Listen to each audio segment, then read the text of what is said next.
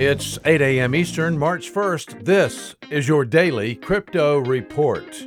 Bitcoin is up 7% at $48,274.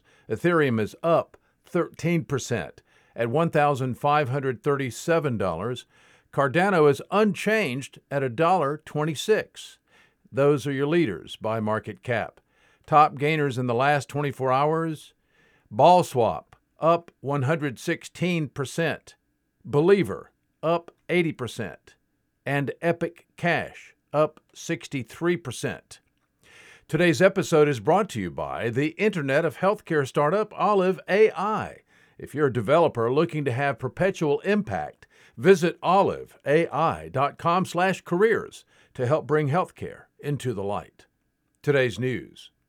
Monthly crypto exchange volumes broke $1 trillion for the first time in February, according to data collected by the Block Research. As of February 27th, the monthly trading volume surpassed $1.05 trillion.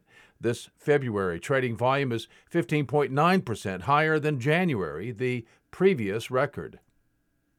Well, the Central Bank of Ghana has launched a FinTech regulatory and innovation live pilot program that will give preference to projects using blockchain technology. According to a recent press release, quote, the Sandbox will be available to banks, specialized deposit-taking institutions, and payment service providers, including dedicated electronic money issuers, as well as unregulated entities and persons that have innovations that meet the Sandbox requirements, unquote. And finally today, Google Finance, a data site managed by Google, now has a dedicated crypto field.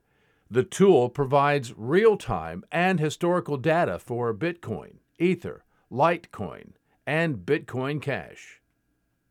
That's all for us today. Visit us at dailycryptoreport.io for sources and for links.